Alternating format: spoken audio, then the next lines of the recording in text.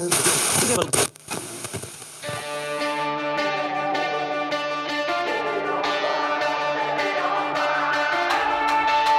to the Born and Raised audio experience, presented by Onyx.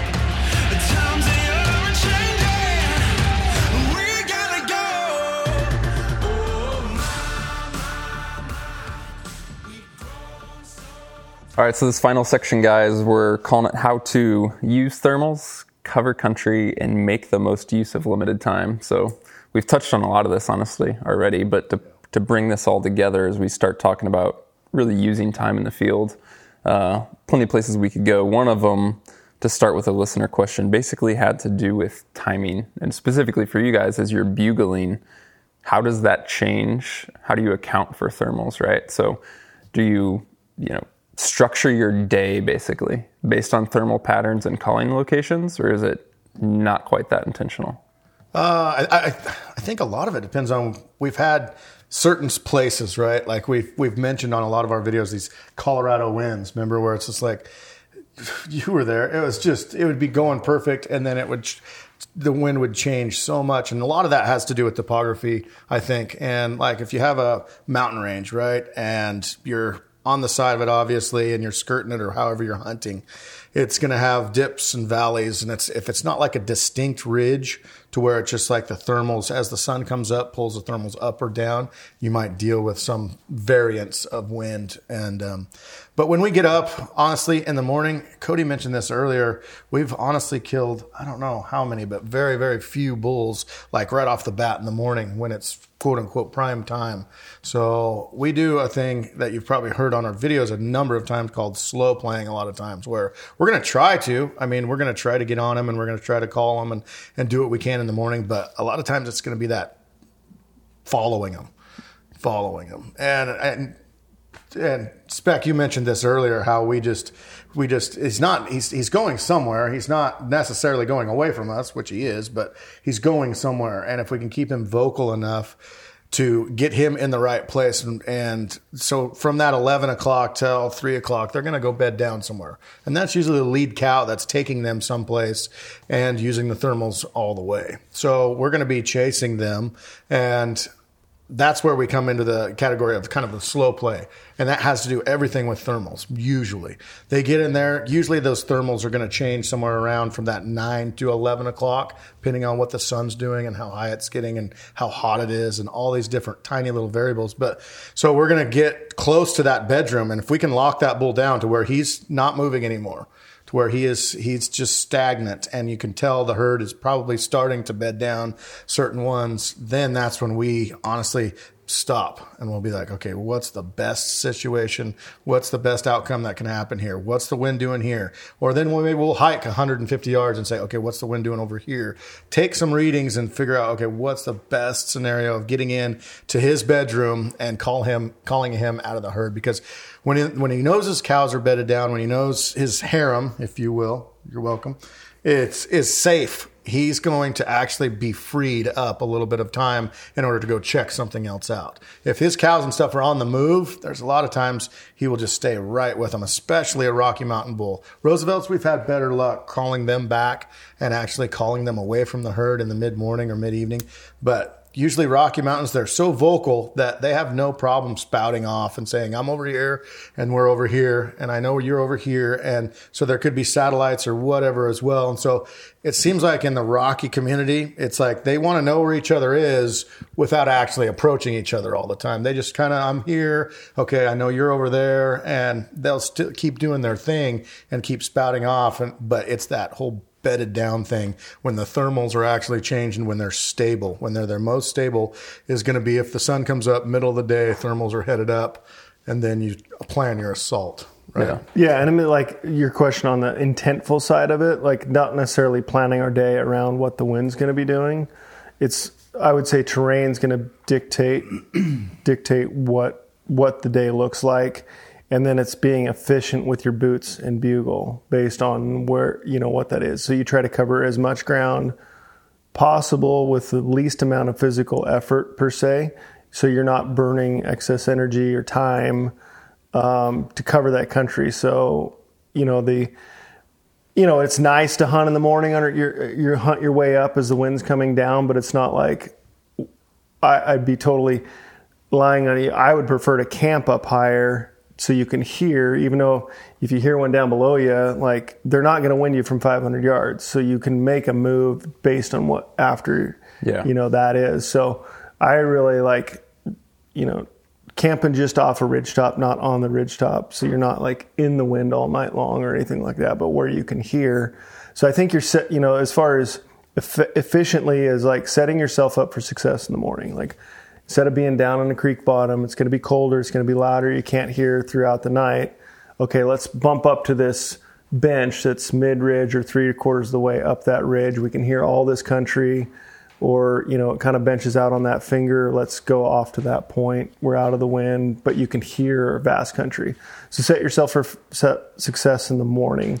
As the day goes on, like I said, I'm not afraid to hike with the wind at our back. It's not like the end of the deal as long as you can get your bugle out in front of that and you can make adjustments. So it's not like, oh man, our plan was to go here. Well, the wind's right at our back. Well, let's go somewhere else where it's not, either physically it's going to take a lot of effort, and you're kind of going against, you've already hunted that ground or, whatever else. Like, don't be scared just because the wind's at your back, like that this is a bad deal. So you feel like your bugle can carry further than your wind, essentially? 100%. And then you're... Yep, exactly. Yeah. Yes and no, or your wind's going to be so broke up by the time it gets to it, may not bust them out and you can actually hear them before. Okay. Yeah. Yeah, you said 500 yards, but like, is there a distance you feel like is... obviously it's gonna put on 150 yards, like they'll wind you. Okay. And it all depends. Like, is it open country? Chances are too, the wind might be right at your back here, but then there's a creek drainage right here and the elk are on the other side. Like, that wind's not making it over to that other face like that. Yeah, exactly. It's going to hit that and drop down. So like what the wind's doing here, right here, doesn't necessarily always matter. It's not like that's the infinite wind vector that it's going to, unless you're in like high winds scenario and the wind's blowing out or whatever. But yeah, so set yourself up for success just as far as hear either eyesight or sound. If you're in open country, like you're going to start the morning up high, glass where you can glass if that's what the game plan, or use your bugle to locate from there. And then make plans accordingly. And then by the end of the day, like later in the afternoon, like, hey, we haven't turned anything up. Okay, by dark, where do we want to be? And kind of, pull out Onyx, look at the map. Okay, now if we get tucked up in here, we should be out of the wind. We could hear pretty good. We haven't been in that side of the basin. We haven't been over that side of the ridge. Maybe, it's the last hour. And we've definitely done this, like last hour before dark. Let's climb. Get up on that ridge. We can hear off the backside. We haven't hunted that today, and so setting yourself up, I think, is for one, the effective efficiency, boot steps, minimize those, elevation gain, like play. And sometimes you just have to like go to the destination and you're going to do those things and climb the elevation you need to, but try to be efficient in those movements. Yeah. So just extrapolate on a scenario. And I think it's hinted at in this question. This guy basically has concerns about being up top and bugling in the morning because thermals are falling, right? And as you said, like if he's in the bottom and it's at that safe distance, you're not worried about it. Chances are that bull's going to work his way out of the bottom anyways. He's not bedding in that zone. So that's my question. If you are up top or 3/4 way up or whatever, you get a bull in the morning responding to a bugle. What, right? Because now you can't bomb straight at him. That's where you use the topography. Like you'll take this ridge over here, keep an earshot on him, but maybe not just run straight down at him. Maybe, see what he's going to do, see where he's moving. And with your bugles, just keep kind of testing him and seeing what he's doing at the time. And then kind of be variant from there. Yeah. But you usually very rarely have this mountaintop and this bottom and the bull just going off down there. It's usually midway up or somewhere in between or something of that nature, usually. Yeah. It's not just, because that's depending on how long the distance is between there, it's hard to hear them from a long, long ways away. It's people, a lot of times, those elk are closer than you actually think that they are when they're bugling. And I think that's a lot of people just say, oh, he's way down there, let's just bomb. Let's kind of be careful with that, because any bugle that you let off, even if you've been bugling at him for an hour, he might have that one reaction to be like, I'm pissed, I'm done, and come right at you. And he's been, kind of held up for a while, and then pretty soon you're bumping into him. So really make that play like smart, strategic when you start to actually advance on where you're going to be. And Cody mentioned earlier, if there's any way you can get on their level first. So if you're up here and he's midway, circle around. We've done it a lot of times where we'll just hit the backside of the ridge, circle around. We'll use our maps to figure out, okay, this is the elevation we think he's on, and you're going to have a way better chance of him coming and checking you out if you're on his level versus coming in from the top or even the bottom. Mm-hmm. And two, like just as far as efficiencies, is like marking where you heard that bugle. Like, okay, he had to be on that finger. There's a bench. That's the probability. Let's mark it. So then once you go and drop off and you're like, where was he at? Well, trying to figure that out. You have a reference point to try to figure that out. And then just on the efficiency level, especially of you're on a week-long trip, base camp backpack hunting versus bivvy hunting. And I think that's been one that we lean on the bivvy hunting, because the efficiency is you're not hiking from a camp. Like even if you backpack in there and like set up a camp in the bottom of the space and then you're going to hunt this, unless there's like a lot of different country that you could maybe go up this drainage and this drainage and this drainage, I would discourage you from setting up a base camp. Like, you can be pretty light. Like the other day, like my camp's 5 pounds, and then food, you're 1.5 pounds a day to get the calories where you're needed. Like, it's not that much extra weight that you're carrying around every step, but you're more efficient with those steps instead of, oh man, it's almost dark. And two, it also like hinders you from pushing the envelope maybe like later in the afternoon. Like, I want to climb up to that top of this base, and dude, if we do that, then it's like 3 miles back down to where our tent's at, and you're running low on daylight. Like, you're efficient in that. Like, yeah, let's pop up there. We'll see what we can get on. If we can't kill anything, we can go on this finger ridge. We'll be ready for the morning instead of hiking those, burner miles per se to get back and, back to a camp. Yeah. One thing that's been huge, because I've gone through that transition myself, is just realizing how your shelter choice is important in that. And not only necessarily it being light or not, but I've literally been in places like in Colorado, for example, where it's just hard to find a good spot to throw up a tent, right? And so with your shelter having a lower profile footprint, you kind of squeeze it into anywhere. You just don't have to be as particular about where you set camp. And you realize as you're covering country and camp is where you make it, like that's important. Yeah. It definitely, the downfall is when you are hunting in a big group or, desks and meeting up and then trying to find a spot for 5 or 6 dudes. Like we've definitely had that struggle, less than ideal. Sliding all night long down the hill and shooting yourself back up, but being in an elk bed's not necessarily a bad thing. Yeah. No. Let's flip the idea of being efficient and talk about the opposite of that. What is out there that you feel like people either waste time, waste energy, etc.? Like, how do guys not make the most use of their time that they have? Hunting with Steve Speck would be the start. Okay. Just got to go see what's on the next side of that mountain right there. What about these elk right here? Yeah. That might have happened. It might have happened. No. Man, flip side. What mistakes as far as... How do guys waste time, right? Like, what are they doing where they're not... I think that they may have e-scouted something and be like, I want to get to that basin, and then they... don't hunt the country on the way in. They don't even bugle on the way in. Like they have a destination. Put all their eggs in that basket. Right. They have a destination in their head that this is where, the Mecca's going to be, and they pass up a lot of good country. I think so. I think that could be one for sure.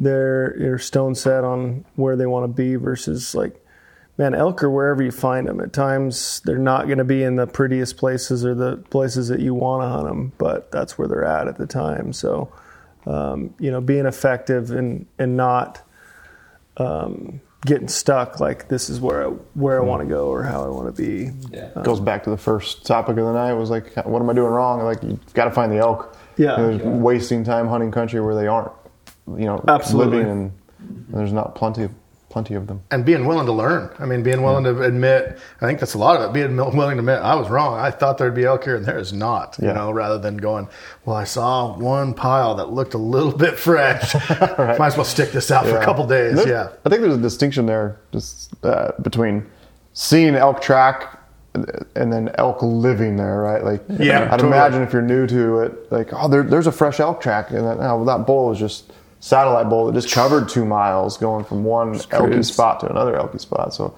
to me, you got to really like looking for, there should be fresh sign everywhere of numbers. Smell and 2 is like the nose side of it's going to be the telltale. Like when you get in and there's been a herd of 10 or 15 or whatever bedded, it smells like a barnyard. I mean, there's like very distinct, and if they're not living in there, you're not going to get that. You said, you'll see a single track that is in those cruising grounds. And that's where we'll just, like, when your senses start to tell you, well, I mean, because as everybody knows here, we haul, but, we're just moving, bugling. When we get to those, okay, we can smell elk, we know we're closer, we'll slow way down and just, be a little more meticulous of, let's just kind of take it easy through those spots, and it seems to sometimes you'll catch something or an ear movement or whatever, and then, it's game on. And I think that maybe, you go and say, the thing with difference of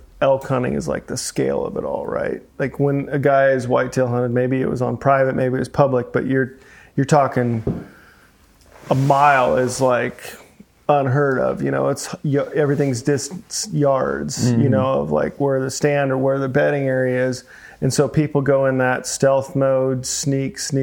Well, those elk may have been there yesterday and you think you might be on them, but if like you don't cover the ground where they are today, you wasted a whole day covering a half mile of ground, still hunting and waiting for something to develop, and that's kind of plays into our hand where it's like, no, we're going to go make something happen and we're going to go cover that ground. And I would say more often than not, I mean, we'll definitely bump elk where we haven't heard them and didn't know they were there. But if we're doing our job effectively, like you'll hear a branch break, or to react to a call. Maybe the bull didn't bugle, but, there's telltale signs that those elk, so moving fast isn't like you're going to blow out the whole forest. And just if you bump them, as long as the wind was good at that point in time, it's still game on. Like if they haven't smelled you, so cover the ground versus like going to stealthy ninja mode and sneak around and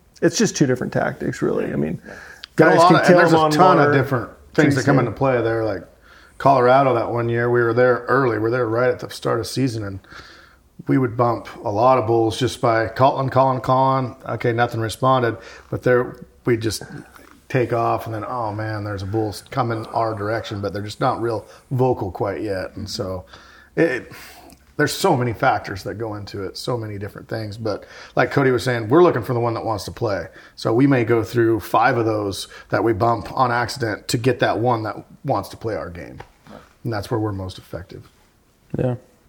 I mean, it goes back to, we were talking earlier too about using the whole day, even being patient in the morning and slow playing it till the mid-afternoon versus the guys, I think you mentioned one of the segments, who maybe have the whitetail mindset of like, everything's happening the first few hours of the day or the last few hours, but with elk hunting, it's like, no, it's that midday.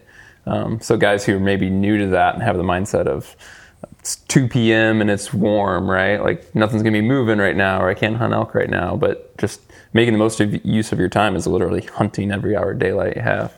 Absolutely. If you want good breakfast and stuff like that, go back about 9:30, get a good breakfast in. Bail that over to lunch because you're already home, right? You're already back. So good lunch, maybe get a good evening hunt at like, somewhere around 6:45. Yeah. Yeah. And that's, I mean, I've seen definite people, make comments, it's after daylight, we're getting up and, we're not getting up at 3:30 in the morning, especially backpack hunting. Like you're already there. You're not having to drive a half hour and then hike to get into the elk. Like the efficiency level of it, you're in the mix. And those daylight starts are great a lot of times it's more of like, where are they at? Where are they headed? We use that to, the fact of trying to kill them later on in the day. It's just getting that location and movement where they're at and where they're going. So and it could be totally different. Say you got a private property or something, and that's the only block that you have to hunt. You don't want to blow those elk out. Wait till those certain times. Wait, whatever it may be, midday, if they're bedding on wherever you have to hunt. Backcountry, obviously we have the room to roam and do everything that we want, but I guess there is probably people out there that, really have to be strategic. They blow the elk off their land. From what I've, talked to people before, it's like, we don't have any elk to hunt anymore, so there's different scenarios, I think. For guys who are intimidated by like backpack hunting or bivvy hunting, like you were talking about, what would you say? Because some guys may think, it sounds like a lot of work and, carrying camp and all that. As you said, it's relatively light, but there's a huge time efficiency there because you are in play right when you wake up, right? So the guys who maybe haven't done that yet or hunt from the truck and they're making these super early starts, getting back late at night, like in the end, you're losing a lot of time and sleep and energy, and that stacks over days. Big time. Yeah, I mean, the base camp hunts are honestly generally harder in the sense you are hiking sometimes more for sure in the day, just like I said, to get into where you're starting to hunt. Definitely shorter nights, you're hunting till late, get out, you get back to camp, you still got to make dinner. It's, 11 o'clock by the time you're crawling in bed and alarm goes off at 4, versus laying out the sleeping bag, sitting there at dark, you're asleep by 9:30 and up at 6, 7:45. As you're hunting throughout the day, what's your strategy? Obviously changes, right? Like in the morning, you're looking for feeding areas, and maybe that transitions into bedding areas. Like, how are you being efficient with your time there? Like people, hunting the wrong spots, being in the wrong spot at the wrong time, right? I mean, in how I envision that is like you put yourself in between those zones. Yeah. So and typically, they're feeding either in that open, prefer, a meadow, more open type terrain. They're parks, like they're going to rut in those, especially like moon's up. Like those elk are going to be rutting during the night in that type of terrain. And then it's like, okay, where are they going to go bed? Okay, how do I intercept or be in that striking zone in between? And a lot of times, like we haven't been in good position. We're climbing up the drainage, and like they were in the bottom and they're headed up, and that's where like they got 4 legs and lungs way bigger than yours. Like you're not going to keep up with elk moving through the mountains at elevation. So, trying to put yourself in a good position to make the attack, but don't beat yourself up if like the elk's ahead and it beats you. Just stay persistent on it. Mm-hmm. Right. And then maybe not, you're not hunting the meadows at midday, right? No. Like you're, right. Yeah. At midday, you're like transitioning to, okay, we haven't gotten to elk all morning, but let's look for benches or what's the water, shade, cover. You prefer north slopes? For sure. Yeah. I mean, I would say generally speaking, norths are. And timbered. Yeah. Heavily timbered, like thicker timber is what we're looking for all the time. Like e-scouting, I think you can make it as easy or as hard as you want. We're looking for just stuff that's away from the road with good timber, with good parks, with open feed and benching. There hasn't been a lot of times that we've been like, okay, we never found elk at all. Yeah. And two, I think, you talk about efficiencies, like there is a point in time where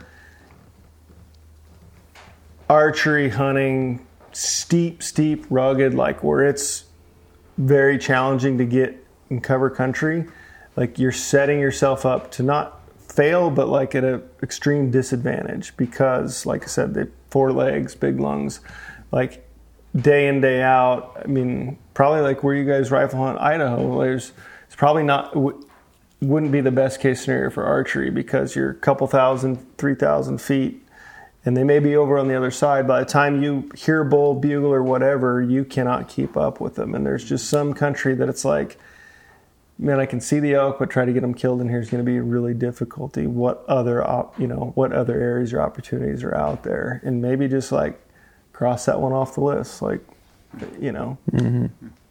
I definitely in the rut time, elk like flat places a lot of times. They've got to bed down. They want to see their cows, so they want to see what they have going on. It's Yeah, Cody hit it on the head. Like rifle season is going to be in a total different place than they are in bow season.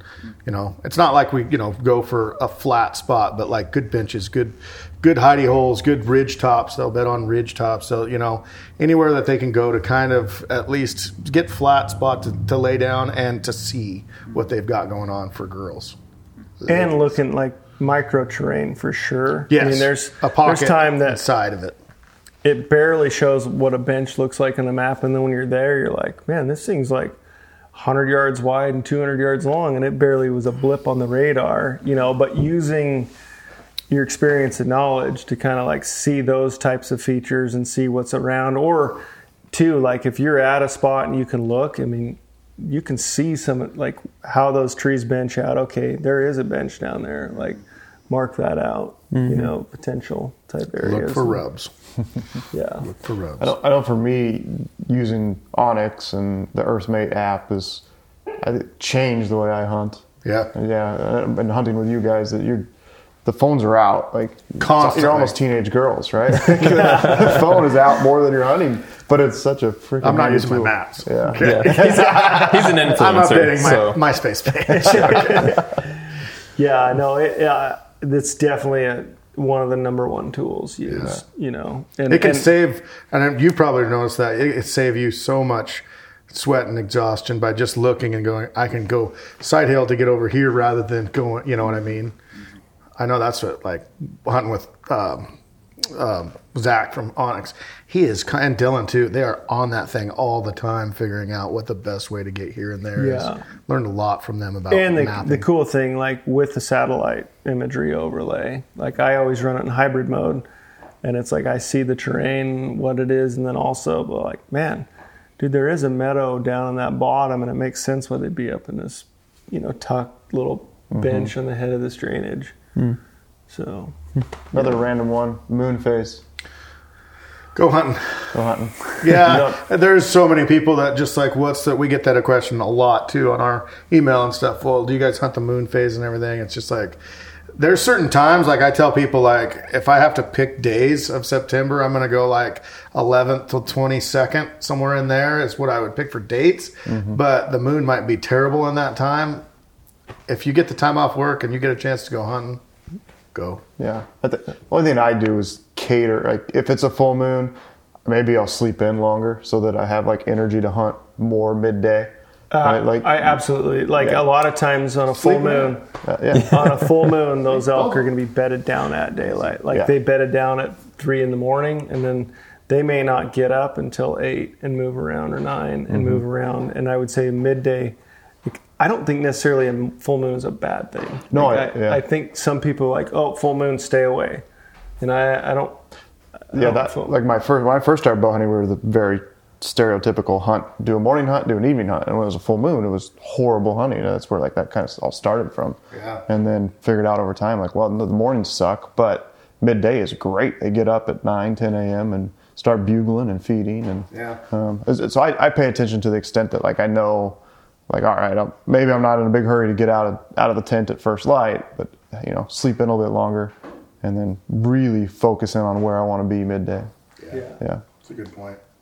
Yeah, very valid too on the theme, right? Like making the most use of limited time. Right. So many guys only have that 1 week of vacation they can get. Yeah. So if you're planning that strictly around the moon phase, you're not going to learn anything by staying in the camper or on the couch. Let's talk about weather. Like. You are on a 1 week hunt and it snows. What changes for you guys? Like, have you noticed patterns in elk behavior? 100%. Yeah. And when it either snows or like big lightning storms, rainstorms, and Roosevelt's especially, like we'll get our first rain somewhere in the mid-September, we'll get that storm that moves in, and it usually just shuts everything down for like at least half a day to a full day. We don't get, very rarely do we pipe a bull off in the middle of a or right after a big storm. It's like they kind of have to get used to, a different weather change. And especially we've been hunting over like Rockies and it snows for a day. And it's weird. You're, seeing a ton of sign and everything. And it's like, it's snow. They're supposed to be elk here. And you just shuts them down. And then a day and a half later or so, there's going to be tracks all over and they'll start to rut again. And so it's just been, that's what in our experiences. Yeah, and you think about the mentality of it, right? Like they've been from, May, June, pretty consistent weather, and then all of a sudden, like the first big storm hits, and it's like, whoa, fall. You know, I mean, like they just kind of go through that recheck phase.